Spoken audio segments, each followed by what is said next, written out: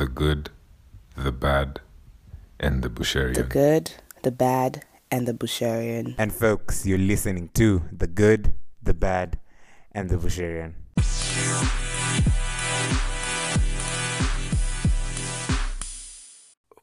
As a kid, and I will not go into detail, I I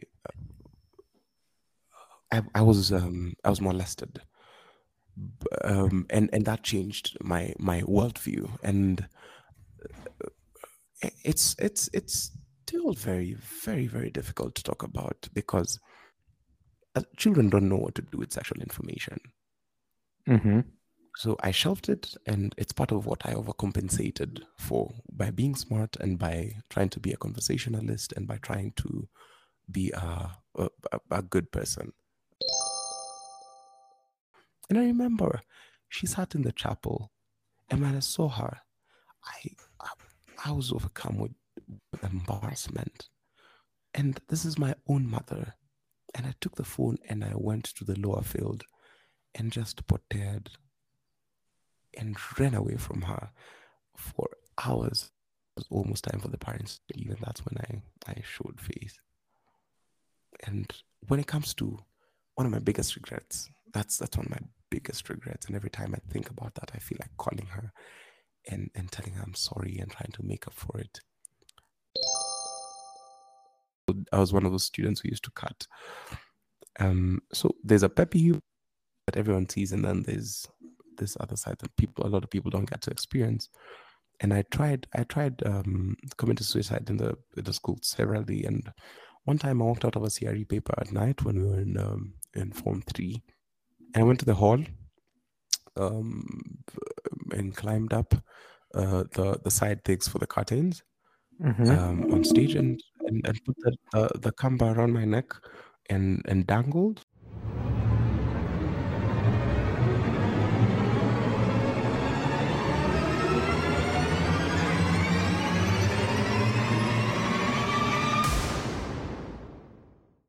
It's your boy Billy back at it with another episode. Hope you guys are keeping well, keeping safe amidst the pandemic, and things are going well on your side. And today in studio is the man, the myth, the legend. For the first time, I let the guest introduce himself. As he says, he's a Luo man. So let him add the oomph, you know. Purpose of setting goals is to win a game. The purpose of setting systems is to continue playing the Atomic Habits. That feels like Atomic Habits. Then I should read the Atomic Habits. It is. I need to read the book. Line. Do. Please do. I need to read Billy. It's I'm my not a current reader. read. I'm not a reader. Please send me a thing. But my name is Casmel. I'm a multi-hyphenate musician, composer, and music educator. I love children, and I love my whole philosophy of education summarized into giving children a reason to care. When they first see you, is it last year or is it this year? Because this year seems so long. When you are now actively an activist on the ground, has that always been an aspect of your personality? Because I was like, wow, I've only seen you in playing music. Then I was like, the duality of life, how a human is very dynamic. And I'd love to see you out there. So tell us a bit about that. Well, I don't even think it's a duality thing. I think music itself, my life, and even as a Christian, because that's where I think I draw my values from. That's what governs me most of the times. Even Christianity itself is acts of activism. That's what Christ was like, and even my music, really is just it's at its core. So I wouldn't necessarily say that it's a different person. I just had to do something. The story of how we got there is interesting. It wasn't a time of courage for me. It was a time of immense fear. When the curfew was declared, I was at a friend's wedding, and I knew bands that hadn't played for a year, and these people got gigs. They got gigs, and they were going to play on that Friday, and then the country was locked. and my father, who was a hawker, he couldn't walk around selling his fruit, and my brother, who's in camp, was trapped in the other side of town or of the country, in the coast. And the saddest bit is a pianist who died by suicide. And if you have a conscience, that cannot sit very well with you. So at first it was discussions, and musicians were talking in groups, and they were talking about how we need to do something and how we need to do this and that. And it was always just conversation. And I was like, if we want to do something, can we actually do something? And then somehow the chat went to the strike direction or a demonstration. And since I've been a student leader and I've kind of been in some of these things, the ideas I was giving sounded like they made sense. So someone formed a group, I think on a Sunday or something, and they added me to it, and they thought my ideas were revolutionary. At the time, I didn't. We were just having a conversation on WhatsApp in a group. It's a normal thing. I didn't want to. I wouldn't believe that on a Wednesday. I think it was on a Wednesday. We would be on the street. I would be leading people on the streets. So I even Skyped the first meeting. And this guy texts me, and he tells me, nilijua kumbe wewe ni mwoga tu, ulikuwa unaongea tu. And I honestly, at the time, didn't have time for new meetings because I was trying to figure out how work was gonna go in the field as a performer and as an educator. That called for a lot of uncertainty, and also in the economic sense, a lot of people were not spending, and so that was quite something. So I remember getting to my house and asking myself, now what happens? And then I think after half an hour, I realized I had a finance degree that I could always fall back to. So yeah, that gives me some sort of hope. So on Wednesday morning, guys planned for the thing. I think it was on Tuesday, and the guy said it was 8 a.m. So my plan was to go, since this guy had called me a coward, and I don't like it when people do that. My plan was to go and see if guys actually showed up at that time, then leave because Kenyans are not punctual. So I get to Nation Center at like 8:30. I see a small group, guys with placards, and I was like, shucks, it's happening. So they didn't seem so loud. So I started leading them in a few songs. Yes, and then suddenly I was in front of the group, and I think we also did a good job informing the media, the people who were in charge at front of making a buzz of it. And then now I remembered the real why I wasn't happy with what was happening in the country, and I was very passionate about it when speaking, and it was unrehearsed, unexpected, and it was just coming from a point of honesty. So as much as people think that was like an act of bravery or courage, at that point I was very afraid and I was very mad and sad. It actually is nothing at the time, maybe in retrospect, but as it was then, that wasn't what I saw. So that and my music, I was doing this for myself, for my family, and for the families of several waitresses, several hotel workers, and people who just work in these industries where no one seemingly would speak for. And yeah, I mean, that blew up. We did a few TV interviews, radio shows, but I feel like people got it wrong. And now eventually the country is open, so I'm happy. But I think like a week later, something happened. They eased the restriction on travel, and then eventually the time won, and then now the curfew is no longer there, which is something to be excited for. So what exactly were you afraid of at the time? It's hard seeing what we've seen and what we've seen happen to activists. And I wasn't even sure I was an activist at the time. I don't consider, it's not how I describe myself. I'm just a human being. So seeing what happens when you're right, and with the policemen approaching, and you they're not there to protect you, and they dispersing that I was just afraid something would happen, and if not to me, to the people that we were with, because it's just there's a lot. I also wasn't sure what my clients would think. I wasn't sure what any potential interaction of mine or prospective would think. But I was certain that I was tired of injustice. So that's why I'm telling you, I didn't go there knowing very well that I was a freedom fighter. I was knowing that I'm gonna do this whether I'm afraid. I'm gonna do this whether I'm sad, I'm mad, whether I have backing or anything. I'm just gonna do this. Mm-hmm. Yeah. I was also, especially the cops, because I've had not very friendly encounters with them, and realizing how helpless you can be in this country. Just be anything but poor. Just you can be anything. Please don't be poor. Yeah. That sounds so comical. Though I know you're saying it from a point of so much honesty.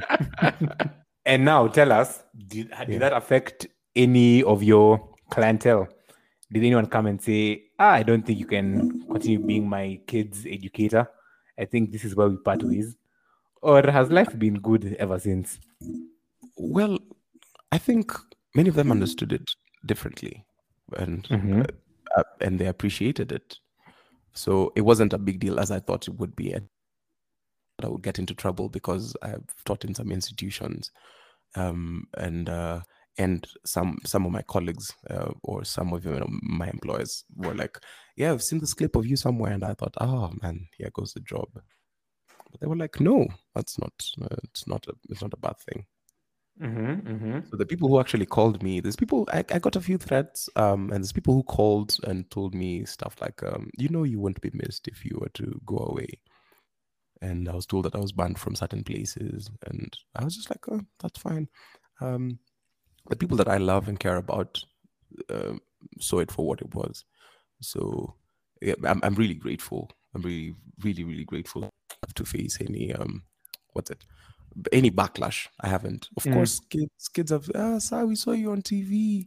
You are lifting papers and you are shouting and you are dancing. And I'm just like, yeah, that was, yeah. On that point, now tell us the story of the boy. Tell us the story of little Cosmo from when he was a young little boy to his beloved parents to now here he is. Well, I hope we get a deal, yeah? I can't biography twice, man. Just kidding. So I'm one of those people who I don't know. It's like I'm an urban kid. I was born in Nai. I was born at the Mata. We were living. My folks were rich at the time for themselves. Hey, what do And you say? and I would say that, and I see this because this could be very long, because I've had very many thoughts considering the way families, the way you view your parents is not the same way your siblings view your parents. Each and every of your siblings has a different version of your parents, and that's a whole train. That there's a way that could be a whole conversation. When they were doing fairly well, things. My dad lost his job, and I saw what court processes do. And we moved to a tin house somewhere in Karen. So you see, you're living in Karen. A school bus drops you in Karen, but you're living in a tin house. I mean, it's Karen, and everyone thinks, oh, but it's in a tin house. And we lived close to the then governor of the central bank, and a lot of wealthy people, but we weren't. I remember a lot of my memories is in that tin shack. I was even thinking of going to buy it. It's yes. So we moved there, and of course, the folks are not doing all too well. But I was always an optimist. I've always been. I always believe everything's gonna be okay, and so I was a very peppy kid. And there's a lot I noticed I never thought poverty was a thing, because it just hits me. My dad once told me, he was, I think, trying to bring to memory that I have suffered, and I never, but I never thought I suffered. And he was like, you'd come back to do homework on your laps on like a broken wardrobe door.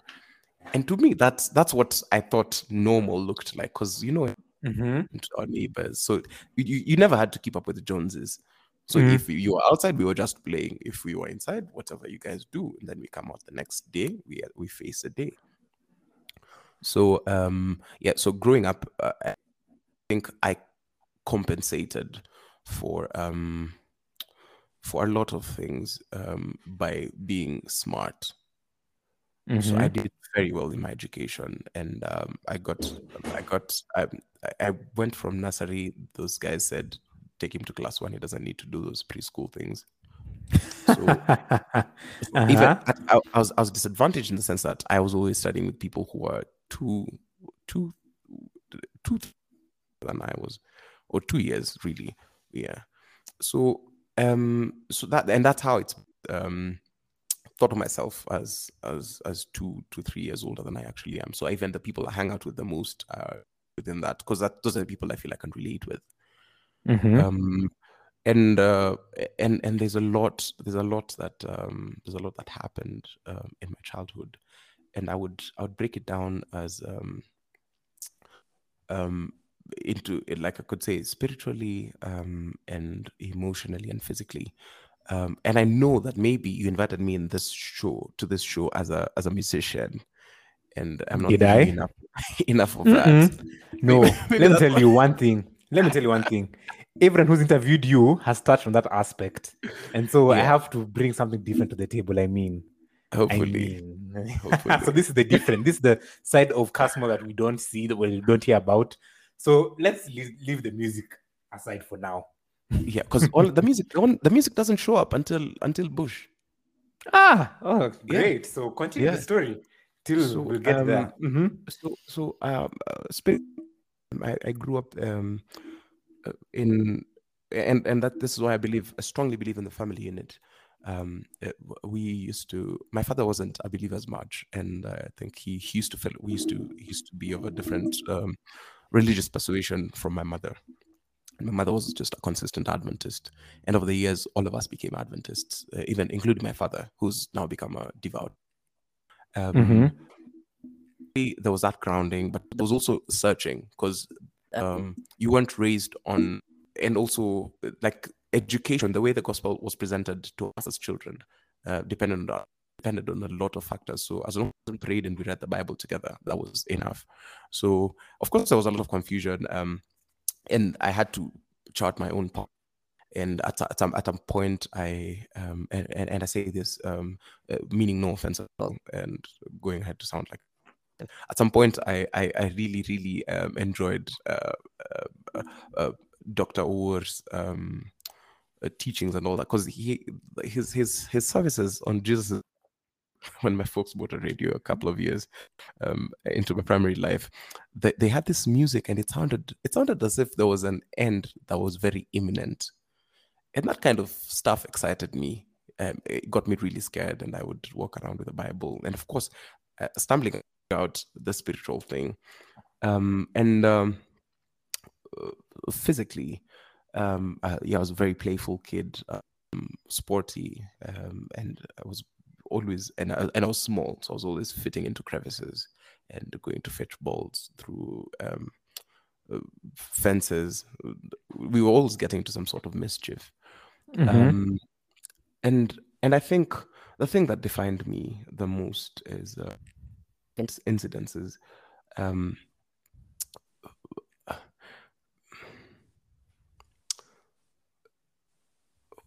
As a kid, and I will not go into detail, I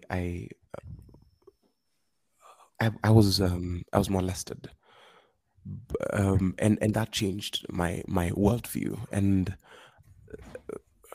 it's still very very very difficult to talk about, because children don't know what to do with sexual information. So I shelved it, and it's part of what I overcompensated for by being smart and by trying to be a conversationalist and by trying to be a good person. And so that changed. It changed my worldview, and for so my childhood, as much as I was very playful and peppy, I did not participate in boyish activities. I didn't play soccer. I didn't like. I was always. It felt safer doing the stuff that the girls did. It looked more harmless, and of course, if I in my mind, I thought that girls wouldn't do um, such such a thing. And sorry, this was just unexpected, but No pressure, bro. No pressure whatsoever. So moving forward, and I'm just glossing over this. Uh, uh, that that stayed with me, and of course, so my sexual curiosity is very very very early in life, and but it stays because I do not know what to do with it, and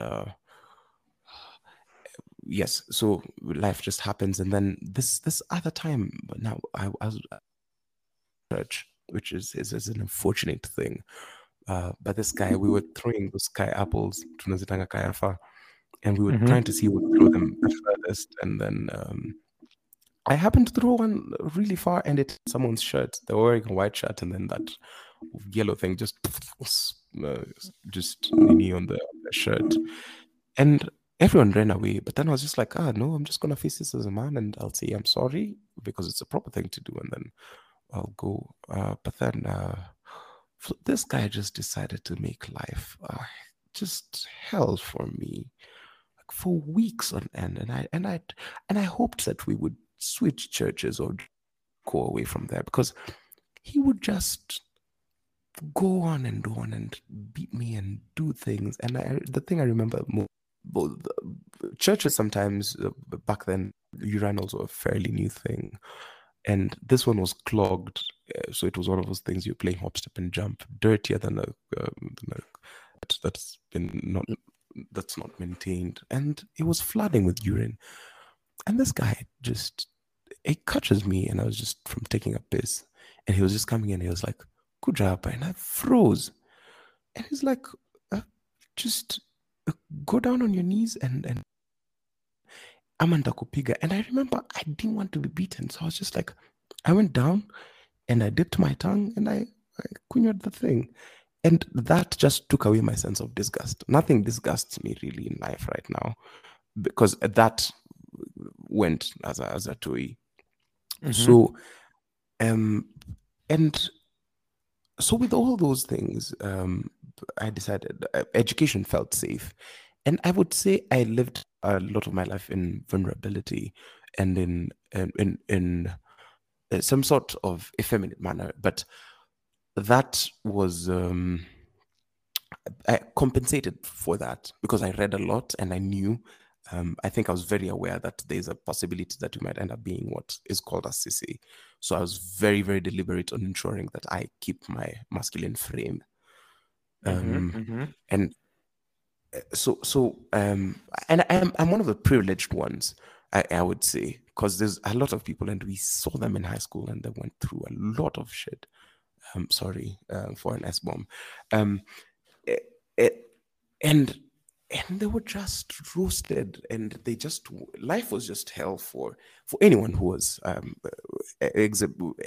exhibited any sort of femininity. And so since I was aware of it much earlier, like in class 3, class 4, I knew that there was a risk of this, and I constantly needed to be aware. And of course, I'm very grateful because my father gave this. He was a very important father, a male figure that I could emulate. So, and that's why I'm like, the family unit is very important. So, because I'm just trying to imagine there's people who've not had the privilege to see how you act, how to be, and I've lost my train of thought because this is just was very, very hard to talk about.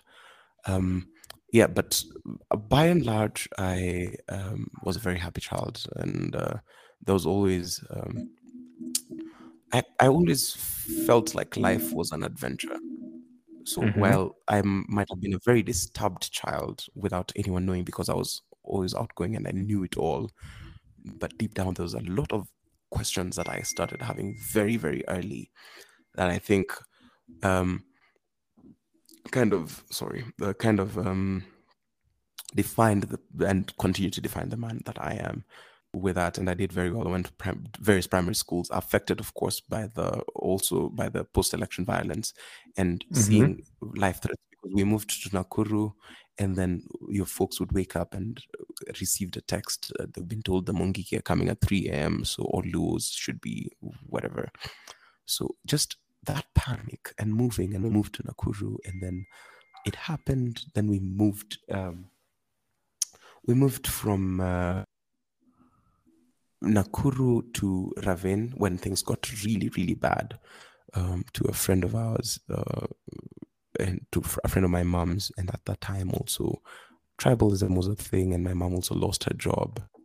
Then after that, things got bad, and then we went to Magadi. And then, of course, I still went back for my studies at Carola. And then from that's when I was admitted to Bush. And now I had a good idea. Music always excited me, but I never had the chance to make it or to participate in its making because maybe I was too young. But as a child, I really enjoyed choir, so mimicking what the conductor would do. So I was very happy. So no wonder I end up getting that conducting role for founding a big band, and various ensembles that I end up conducting. Yeah. So, yes. Then I got to Bush eventually, and Bush is also a very heavy topic for me because also Bush needs to be defined. I'll define it in sections as well, because when I gained admission. And story how I came to I thought I would go to Maseno school. That's the school I know because it had a cool nickname. It's called Mace. But then this one time, guys guys came to Magadi Soda from I think Nairobi East Church. They came from a guy who was one of the teachers Bush's son. I came to later realize, and he was a crook, and he was talking about how a cop would snap at him and tell him to pick. I want to be among the number. So so that's how I ended up. I said I never knew the name Bush before I knew what school it was. So I always knew I wanted to. If anyone asked me, I was like, "Mimi nataka kwenda Bush. Bush ni wapi? Oh, Dre Bush ni wapi? Come on." Then, how? Of course, no. Someone figured it out for me, and Bush was the Alliance High School, and my selection, I only chose one school. Just wrote the Alliance High School, and I'd never filled out any other school because I knew I was going to go to the Alliance High School. And that course, primary school, of course, because teachers were like, "Oh, this is pride. You should try. Don't try at that school. It's difficult to get into right other schools. Fill out this provincial slot, the district slot." And I was like, "I am going to the Alliance High School." You dead us only wrote that. Dead us. I did. I got into trouble. But gained admission to Bush. When I got to Bush, we realized that it's a beautiful school. But then it's a collection of the finest, most brilliant men, brilliant young boys you're ever gonna meet. How many of you are number one? All hands up. How many of you are number one in the county? Half the hands. Number one in the top 10 in the country, top 100 in the country. How many of you are head boys? How many prefects? Everything. Live my life always, always wanting to mean something to people. If I wasn't smart and if I wasn't outgoing, I think I would have suffered the fate that people suffer. Being ignored, being missing out on opportunities, but I missed out on them. But I took it in stride. I faked. I lied to people that I was the entertainment captain, and this came from what Kanye and I had a thing. And once I heard Kanye West's songs, I was just like, I want to be like that. And eventually coming to see who Kanye really many years later and thinking, I totally now understand why I wanted guy, even before knowing what he was. That guy, he's brilliant. Genius. He is, and of course I talked about that on my engaged talk. So I wouldn't. So I get to school and it's beautiful, but the first called poverty. It becomes apparent that we are not in the same finance because we had to buy stuff in Gikomba or City Stadium, just close to Country Bus, to go and look for a box. We couldn't afford so my mom we had to find a tailor to shona a material that was close. I was one of those guys who joined with a uniform that's almost close. And a box just barely with supplies. And when they came, I felt ashamed of my parents. It's the first time. It's the first time I got ashamed of my parents.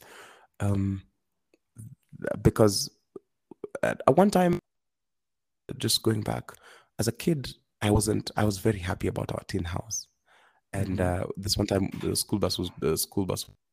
I think I got a scholarship when I was a kid because I was kind of smart. So this lady said we are silly fees, so that explains the school bus and the tin house.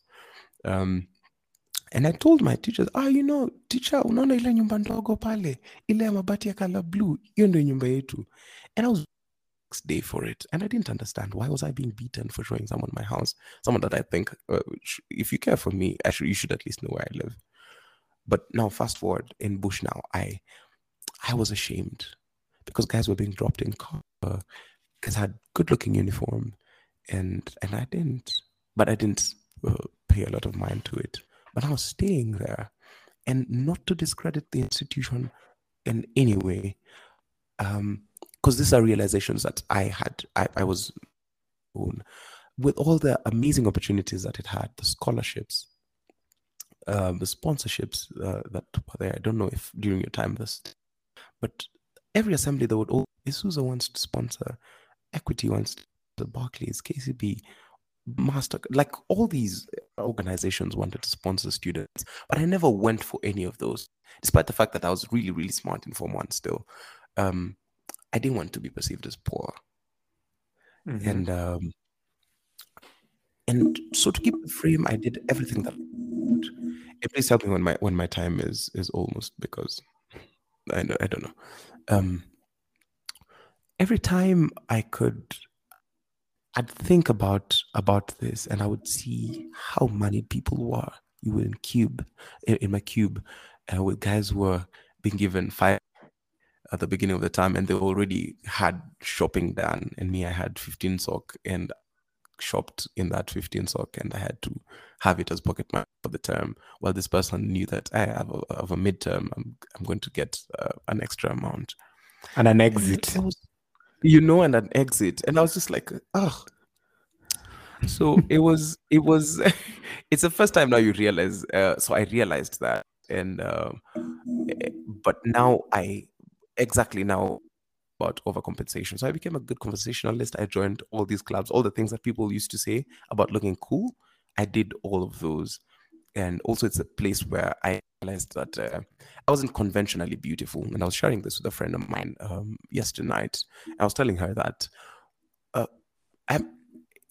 I've reached a point, and this maybe happened 2 or 3 years ago, where beings is beautiful, and I see human as long as I can empathize with you, you're no different from what is conventionally deemed beautiful. So and I've really, really loved my life where everyone is just beautiful, physically and even mentally. But back then it was a big deal to be attractive physically, and that meant you were kind of light, you were tall, and you were muscular, and you wore nice trousers. And I was neither. I was a short boy with big eyes and a crooked smile, and I was really really dark. So, if you ask me, and I was a Form 1. The opposite generally hates younger men, and we figured this out with time, because and this is to any young man who's watching, any young king who's feeling, Mazaya, no, don't worry, it's not you. Younger men are hated. You'll realize that as you grow older, it becomes slightly easier for you to get the attention of the fairer sex. And I do not know what to peg that on, but for me, it's become much much easier as I age. And the girls who used to reject us because they were dating a focused second year in Kenyatta University or University of Nairobi, and the second year boyfriend was mature and and focused. Oh man, yeah, we like it's much easier. So I wish I knew that I would just efforts in studying, but we figured out that I wasn't conventionally attractive, so I had to be everything else that would make up for it, and I sacrificed my studies. So I had a great social experience and a terrible academic experience, and then eventually an even worse social experience, because now it really got to me. And this one time, my mother came to visit me, and she had a box of bananas, of sweet bananas. She came with from wherever she came from Kisumu, and came to visit me with bananas. And at the time, she was using, which had been bought by this amazing, lovely lady called Maria Goretti. Maria Goretti lived in the Insider. She's a girl who was always the hottest throughout her years in high school, and we had we were friends, just legit friends, brother sister type of situation. But everyone thought that I had sliced some fourth former, and so I like that just increased my street creds. And I constantly, and the more I denied it, the more people thought I was downplaying it, and now the more like I kind of became famous. Sorry, Maria. Maria loved me, and I loved her, and I still do. And I'm so happy our friendship continues. But she bought me my first phone. It was an Ideus back then. It was those a nice pink Ideus, and she bought me a guitar. And she'd visit us. She'd visit me. Just look at how, and this is not helping. She'd weekends, and bring us KFC and Sprite.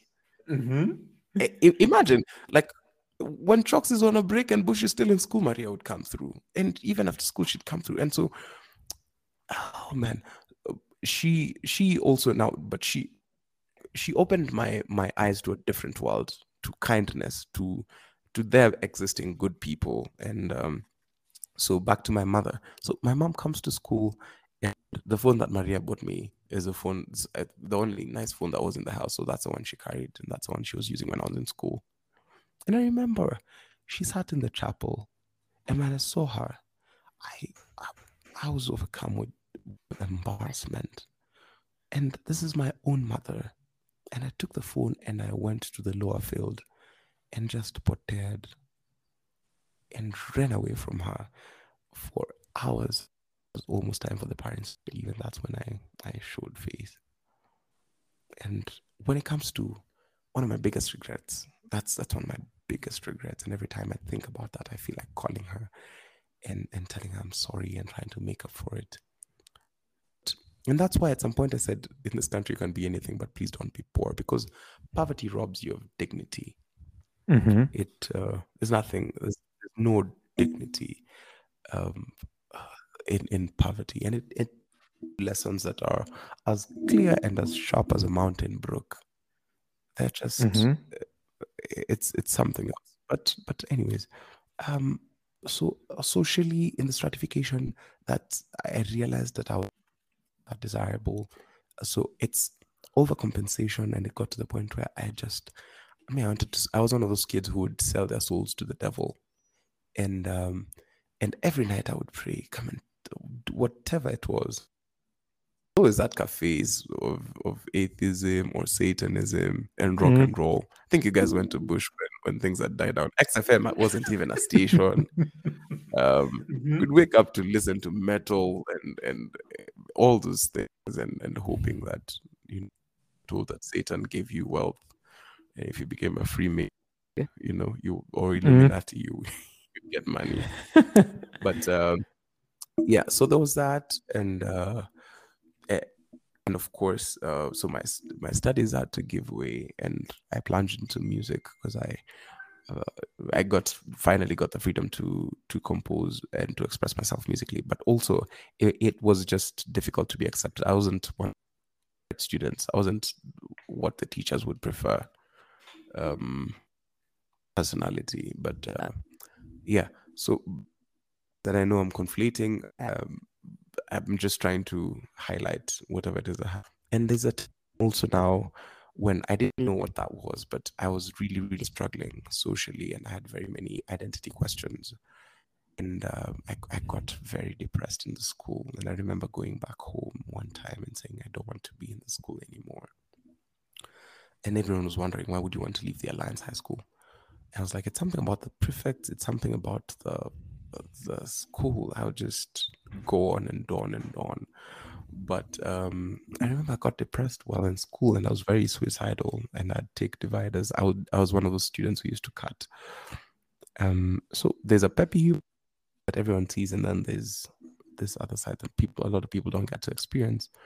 And I tried committing suicide in the school severally. And one time I walked out of a CRE paper at night when we were in Form 3, and I went to the hall and climbed up the side things for the curtains on stage and put the kamba around my neck and dangled, and I've had a bad fall, and I woke up, and I was just in pain, and I was like, so I didn't die, so I'm just like, another day of living.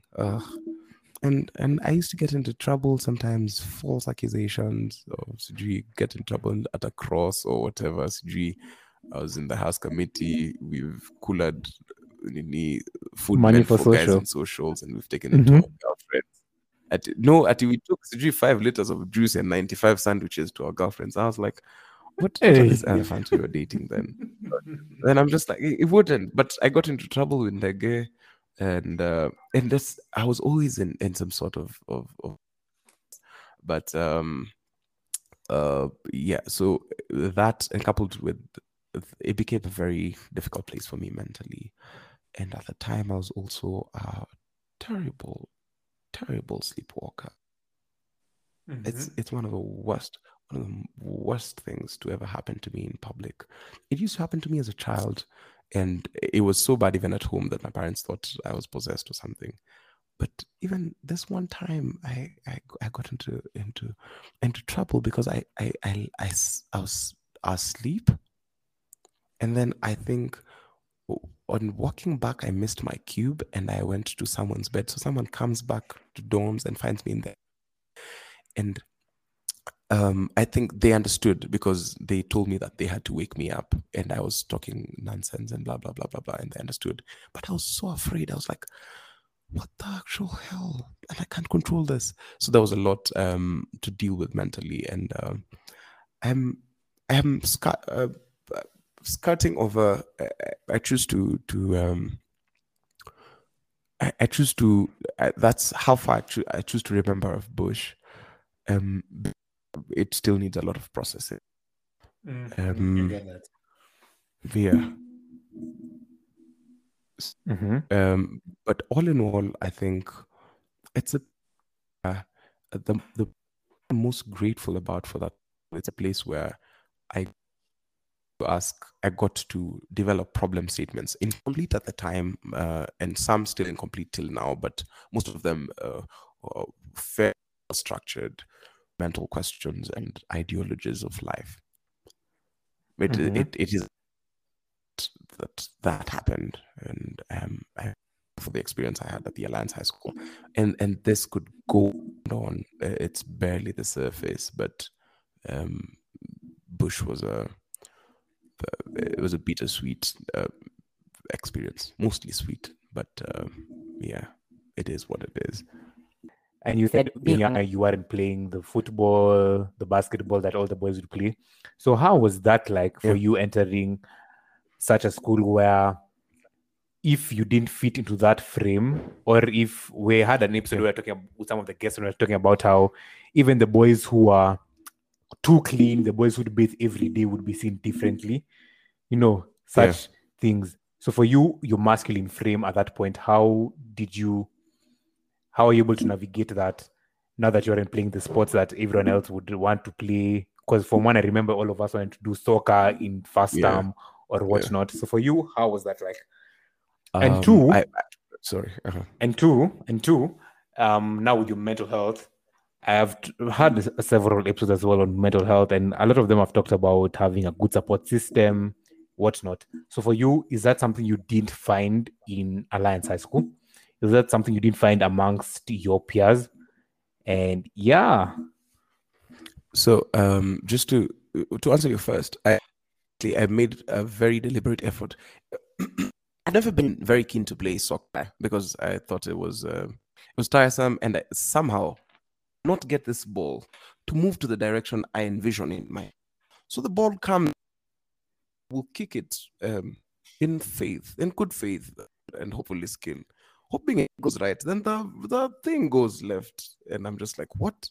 So I just gave up on it, and so I played rugby in first time, in second or third time. But then the day I left the rugby pitch is we were in a scrum, and guys were going for this funky rugby changes called. I forgot. Is it fladdies? I'm not sure. Whatever it is. And then we were in a scrum. This guy was really big, massive. Yeah. Sorry, I will not do this again. I'm not.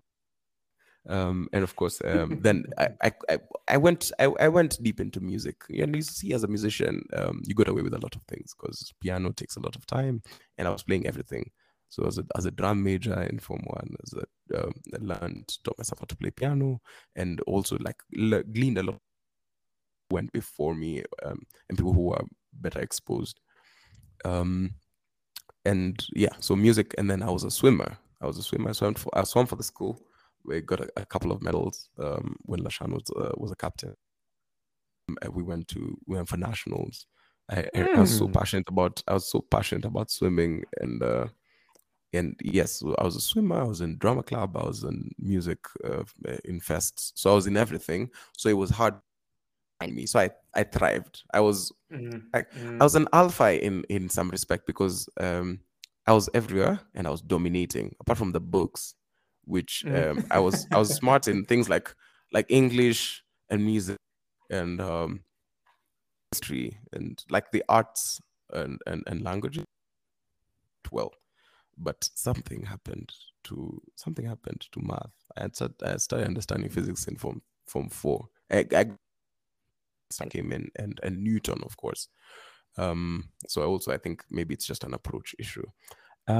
So that's how I made it, maintain a masculine frame. I could, because I also since I threw, I did quite well.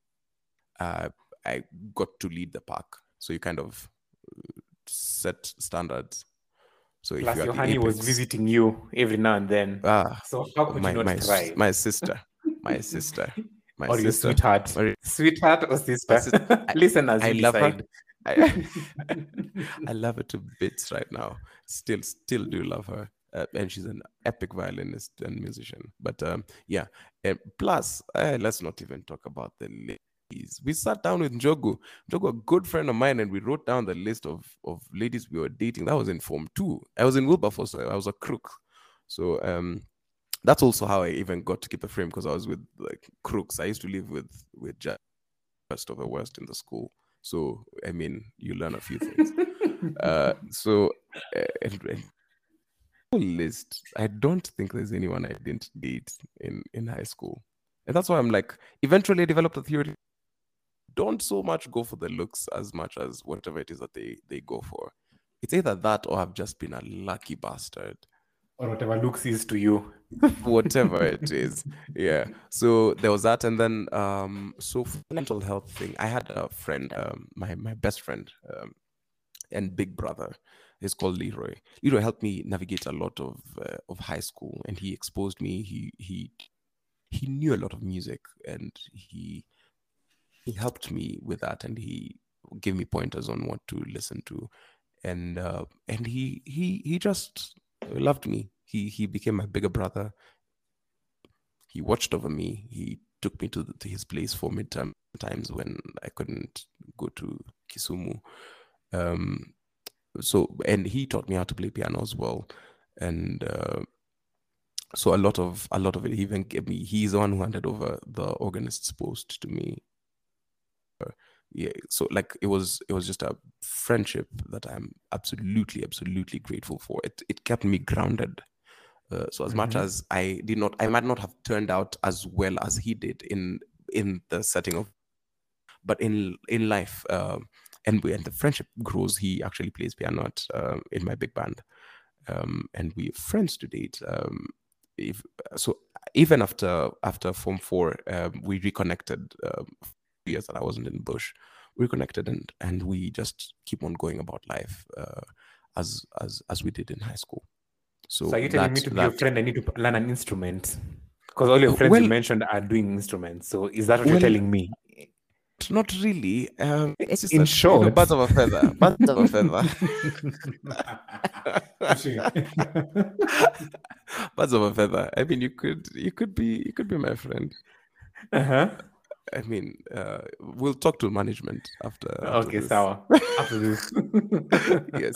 So, in a mental health sense, a lot of I think people wouldn't know because I was everywhere, and I was almost always setting the trends. And I'm not saying that I was a saint. I wasn't entirely the victim. Some of it, even I would poke fun at people's insecurities. Which is something I deeply regret because I didn't know better. I wish I knew better. But since I was always like cool, it was hard for anyone to think that guy could be going through something. Only one guy who asked, "Why do you have etch the word suicide on your left arm?" And I didn't answer him, and that was just it. So yeah, so a lot of people didn't quite know, even Leroy. But so the way the friendship was tailored is there was no room for sadness. If there was no room for and I'm not saying that we were just always happy. It was just that we were having a human experience. So when we were happy, we were just happy, and when we were sad, we were sad. And when life was hard, life was just hard.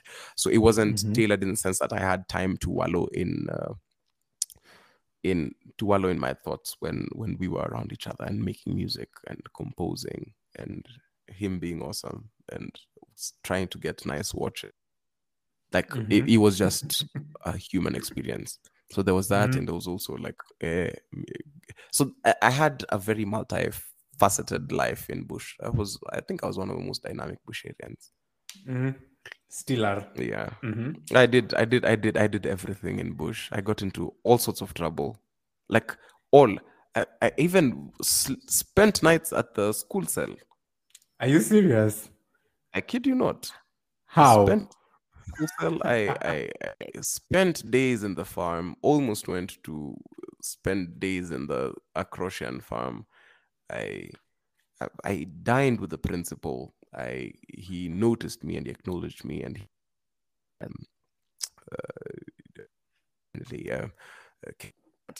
but like, and that's how I've noticed I live life. I live life fully in a sense that it's always an intense time, and I do not shy away from it.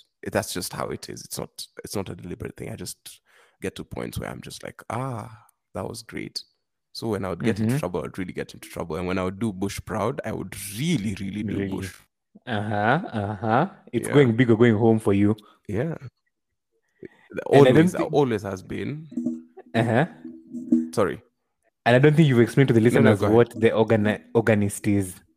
Because the organist is not a small thing. Oh Please man. explain to them. Please. Of all your talents, explain to Oh, them about the the organist. organist. The organist. I had a vision of what I wanted it to be. And I knew this was the senior most commoner in the school. So it was the only other person who was not wearing a different colored tie that had the privileges of a prefect. So I said after this image, and when Leroy handed over, Leroy was a very chill. Leroy and still is a very very very chill guy, and is one of the toughest guys I've ever met. That guy, he can beat you to a pulp. He's an amazingly, like, a brilliant martial artist. But he wouldn't hurt a fly at all. Never once did he get into a fight, despite a lot of people provoking him through his 4 years of high school. Never once used it on anyone. He couldn't hurt a fly. The guys are Taliban out here, but the people who are real ones, they don't show it one bit.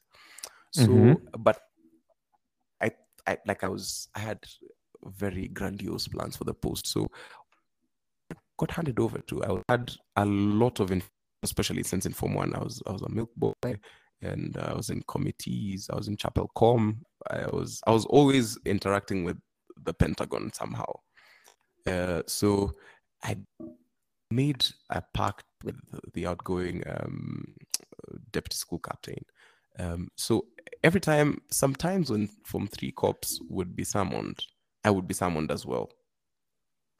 So when Karaus would see that this Jama is amongst us, it blew up the thing. And I had the gift of the gab, so I also ongeza chumvi, since I was privy to also a few of the things that happened to cops. So I was just like, yeah, this happened. So when they talk about it, I'd be like, oh yeah, I know. And since I was to every prep room, so I just made the post a different thing. I got a different shade of blue tie for it. You're the one who did that? Yes, I'm the one who The darker brought blue. that. Yes, the dark. I'm the one who got that tie. It was illegal first. It was illegal at first, but I fought for it, so I didn't decide to fight for it. I decided to make it now. The day I made it official was the day I was need, because I was summoned by the DSC. So no one knows how that conversation went, but it was just a social call, and I introduced the tie. And so guys, they're going to see any Jama. So nice.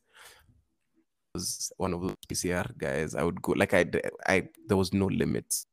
That I got the tie, and of course the people who had come before us had gotten some nice badges.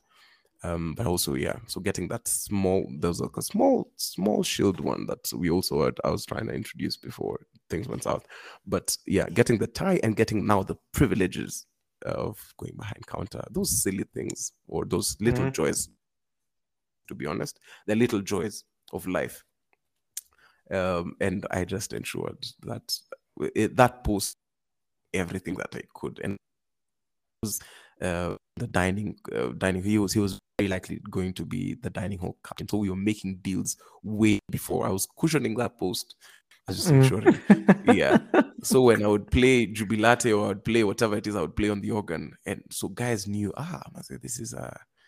this post is quite something. Yeah, of course. So we've revolutionized the thing, tried to ensure we ate with the principal as often as we could. Just those little perks used to have at Bush. Besides being the music director, the just had quite a couple of privileges. So it's a big post. It's an adorable post. Every organist ends up being something in music. Yeah, I think for the listeners should actually go Google what the organ is. I don't think I've ever seen another organ apart from the one I saw in Bush. Yeah, there's one at the Olsen's Cathedral. Beautiful. You should check it out sometime. You could pass. I should. Yeah, or I could organize an ini for you. Please do. The cathedral was an organist in Bush as well. Yeah. So you guys know each other. I've gone to all generations. I think I've found almost all of them. The ones that are alive, I have ensured I have sought out. Yeah. So listeners, just know if you want to be Casmo's friend, if you don't play an instrument, as he keeps on saying, all his friends his name dropped have played an instrument. So just know. I haven't dropped a name, Matt. Those are Maria. It's not Leroy. name dropping. It's just calling you friends. Yeah, who play instruments. So for name Casmo's dropping- friends who don't play instruments, Joam Name dropping continue is in the friends list. name dropping is me saying I was commissioned by the state for the garden party for Jamhuri Day last year. I had to do symphonic arrangements. That's what you would say. But right now, I'm just calling my friends. If that fine. Who If play name dropping is our- instruments? Who play instruments? The ones who don't play have them- instruments who are great human beings who have play instruments. So the ones who don't play instruments, you guys know your position in Casmo's life. There's a time, by the way, I said the qualifier for a wife would be they needed to have like a grade SM certificate and a grade 8 in an instrument, so that my kids, the progeny, would continue. A dream that the Lord. Is he Lord, seeing so- it through? I mean, I'm happy. Eh, That's the most important thing. that is just what to be happy. matters. Yes. I'm happy with this girlfriend who thinks that the most amazing thing I can play is Baby Shark. After about 9 years of playing, all she ever wants me to hear me play is Baby Shark, and it's Play her my jubilate. heart. Take her by a storm. Play her nothing. I will play jubilate. for her a difficult etude. Like no. When I play Baby Shark, she's happy. That's the thing that concerns me the most. She gets That one very loves happy. you for you. It makes her day, and that's also the thing. I was like, anyone who loves me for my talent, we cannot pursue a thing romantically. This one told me for my BS. The first words I told her and were, when remember sana nitakuoa. I told her that I think 2018 in a hospital. I was going to donate blood, and I saw her. I was like, one. That's what she told me. I told her first, and then I went to ignore her. I think told her that in 2017, and then I went on to ignore her for a year. Anyway, Luo man will develop your character. That's why on Twitter they slander about you guys day in, day out. Now we see. Now we see where it's from. They need to, dear listener, Jaber, you need to, baby girl, you need to experience love. Don't Luo, seduce man. them on my podcast. Not on my podcast. You PG. PG. Aswito, you need to girl be to loved do. by Luo, man. A girl. What's wrong? Man, just a girl. Cold. Anyways, yeah. The menace in this society. You guys are the real menace. Again, you've not addressed the aspect of poverty, because I think again I've talked about it in some episodes, and how it is for a young boy to have to deal with such pressures. Where, as you said, you think you're going to a school where there's perceived equality, but really there isn't in any front. So even for getting the position, some of these positions, the ones who are well off would definitely get it easier, because they'd know the ropes easier, they'd know the ropes quicker, they'd know the prefects faster, because the prefects would gravitate to the ones who have money. Yeah. So for you, what would you tell little Casmo in Bush, looking back in hindsight? Like, I wouldn't advise him to do life very differently, but I would tell him for sure, go for that scholarship. The poverty that you're born into is not your fault. And I was just like, I would approach it from I would have a treat high school as a social experience. And I think I would do much better if I just knew that you've come here to learn and learn wholesomely, because I would have learned what if I would see the world through the lens of my rich friends without necessarily being jealous of them.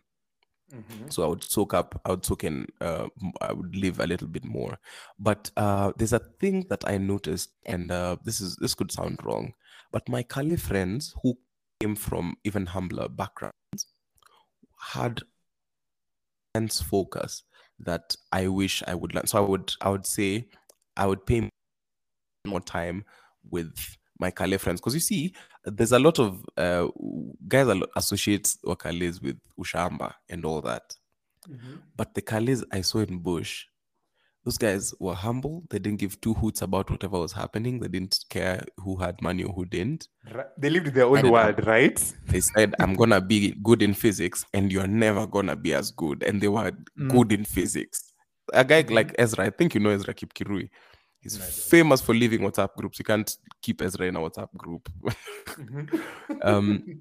This guy, when we were in Form 1, he figured a way of stealing frequency. So he had a station. So if you tuned your Juke to like 107 point something, you just hear this Jama talking, saying some stupid things. And he'd do it in class, and that was super exciting. So I would just I would approach life a bit more wholesomely and know that this is just it's part of your human experience, and I could just live through it. Because a lot the poverty I think to was mostly perceived because I had a very I was very wealthy socially.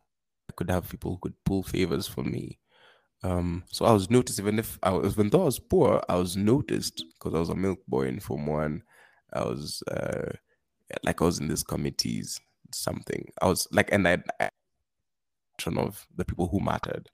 So if I capitalized and just knew that everything was gonna be okay, and I would study and I would still turn out to be a great human being, I would have. But that said, I would.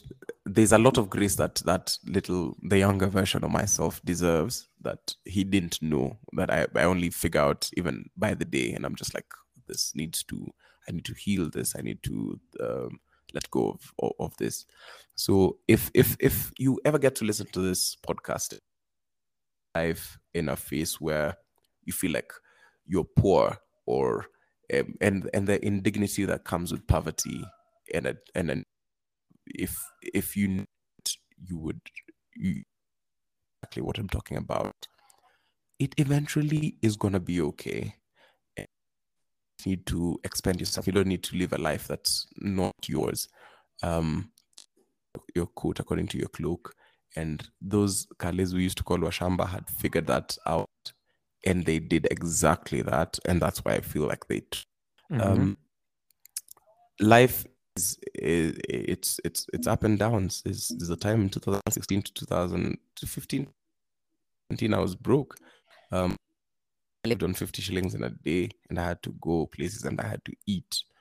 And I didn't have clothes. People think I only wear okay, nowadays I only wear suits. For the past 4 years I've only been wearing suits. But there's a time I couldn't afford a suit, and I used to wear t-shirts, and I didn't have clothes of my own, and I couldn't make rent. So if I can do it, even you can do it. And I feel a lot of young people don't get to receive the financial literacy lessons early enough. We don't get to see people don't talk to you about wealth because, of course, no one has had it around you, so no one can talk to you about it. But interact with the people you think are wealthy. Try and learn their ways of life. Take that experience without jealousy, because eventually everything works out in the end. Yeah, it always works out in the end.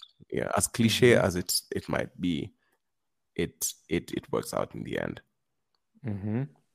So again, in episode 25, I think titled "This One Is for the Boys," we talked a bit about sexual abuse and violence in boys. And I realized that even from the feedback I got from the episode, that a lot of boys have probably gone through this but can't speak out on it, especially going to high school and going to a boys' school. Some of them experience this for a second or third time, because you realize sometimes some people see it as a pattern that happens to you again and again, and you start feeling like you are the problem. So for you, Yeah. tell us about what would you tell a boy who's probably gone through that and is struggling with that, because it's not something that we openly talk about. It's not something that a boy would actually just talk about. And so you'd realize you'd struggle with it for a long time and think you are the problem when really you aren't. So what would you tell someone? Well, first of all, I'm very sorry that if that has happened to, and this is to the boys, to anyone who's listening, to the boys and girls also, but I'll focus on the boys. I'm very sorry if this has happened to you, and also I'm very sorry if it will. It's a painful thing and it's a confusing thing, and like I said earlier, children don't know what to do. So they don't confess it unless they absolutely have to. And so that's when it's irreparable. So they can, like, when it's there, they're gonna come out with it. And of course, at that time, it's unbelievable. So there's two people I would want to address: the people who are being molested and they don't know why. Maybe they look effeminate or they look some type of way, and like something, and they think, is it because I'm too clean? Is it because I'm too organized? Is it because I have a high pitched voice? Is it because I I look like I was born into a family of sisters, so my face is you're not the problem. So don't think it's something about you that would make someone else want to abuse you. First of all, you do not deserve that, but you're not the problem. You're the way you know best, and there's so many people who are doing that, and a lot of us are just winging it. So if that's you, please, as soon as you can, try and get help before it gets out of control. As Because there's a lot of sexual confusion that happens in high school, and um, maybe at like a more level or like later stage, people would say experimentation. So if it makes you uncomfortable, someone is doing that to you, please get uh, as much as you can. As difficult as it is, I don't know if guidance and counseling departments still function the way they used to, but a lot of children were afraid of going there because it seemed like a place where teachers were gonna fish for information about students and find new ways to frustrate you. So, like, most importantly, I'm very sorry that you have to go through that experience, and I'm rooting for you. I know I understand how it is, but I'm rooting for you, and there's so many people also wishing the very best for you. So if in your experience that's what you're going through, if it ever happens to you, very sorry. And I just wish a lot more young men were aware of whatever happens. It's sexual, because people as a society, we don't get to talk about sex in um, at the level. On the flip side, people who went through it PT'd it as a kid, and they they've passed it on, and sometimes be subconsciously, because then you get to think that this is how life is to be lived, and this is what sexual experiences should feel like. While there's a lot of liberty in the world, be whatever it is that you want, I think it would be very unfair for you to make that the core business when you're so there's people who might not enjoy, people who might not be interested in it at all, and as much as there's a maybe what a sex should be like, as much as you think you have, a lot of the people who are in high school are still questioning a lot of things, and the sexual it's very, very, very fragile, the sexual identity. There's a good number of people whose focus is not there. So let's cycle. Don't carry as can, and also same thing as I told, suppose a victim of being harassed, go and get if you can, if it comes from the point of you're passing it on, it happened to you, and sometimes deliberately just get help before it's out of hand. And there's a whole community of people who are cheering you and are rooting for you, and it's just for school, just make the main thing the main thing, and mostly it's academics and having a great social experience. Yeah, I think with these discussions, with us people having these discussions, we get to even in school to make the younger generation aware of whatever it is that they're going through, and to show them that it's not a new experience, because sometimes we think that youth is all about novelty. People have gone before us, and it would be very nice if they talked to us about it, and if they didn't, it's our turn to ensure that we talk to the younger generation that's coming after us to ensure that they live the best possible lives. So I won't even add Yeah. anything to that. I'll just say that I will link our socials in the bio so that guys, anyone who wants to reach out can reach out to, if they need big brothers to talk to them. We are here for them. And now I don't think we'll do this podcast justice if we just don't touch a bit on now the music aspect of your life, since that's the one aspect that a lot of people know you for, and we haven't talked about it. Yeah. So tell us Yeah. about that. Music, it's a thing, and I feel like I found my purpose and my calling. And now for me, it's in the advancement of the African sound. It's the preserving of our heritage, to ensure that we to the point that our children are gonna know this was the time. This was a zeitgeist. Yes, this was the music that listened to. This is what they sang when they worked. So that, and the composition and its performance. I have a big band. A big band is basically one of those jazz things you used to see that used to exist in the 40s. So it's a big group. It has five saxophonists, 4 trombonists, 5 trumpet players, guitarist, a bass guitar, drummer, and a pianist.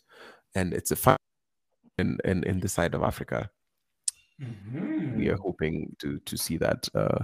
I founded it with a good friend of mine called Steve, with whom we did a lot of projects during just to spread hope and good cheer.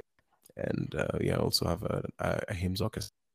But my main calling, I feel, when I said I figured out what my purpose was, it's to minister music, to give people hope, and to let everyone know that their story is valid and everyone has a chance. And if I can do that through music, and if I can empathize with human beings, if I can touch a life, then I will be a joyful man. Yeah, I don't think I can even add anything to what you've said, because that's very deep stuff. I think even for me with the podcast, same mission, same vision, that's to touch people's lives. I think in a world where a lot of us are very self-absorbed in social media and whatnot, it's nice that it's good to see that people still care about other people, and especially that you care about children. I think that's where it all starts. That if you start at the root level, when they grow up, they'll be more caring citizens, more responsible citizens. Yes. And I think the listeners should tweet at us at the Busharian Pod and at the Good, the Bad, and Busharian on Instagram, and tell us what are their thoughts on all the things we've talked about in this episode. And also follow our socials and reach out to us if you need clarification on anything. Have a lovely week ahead, folks, and cheers.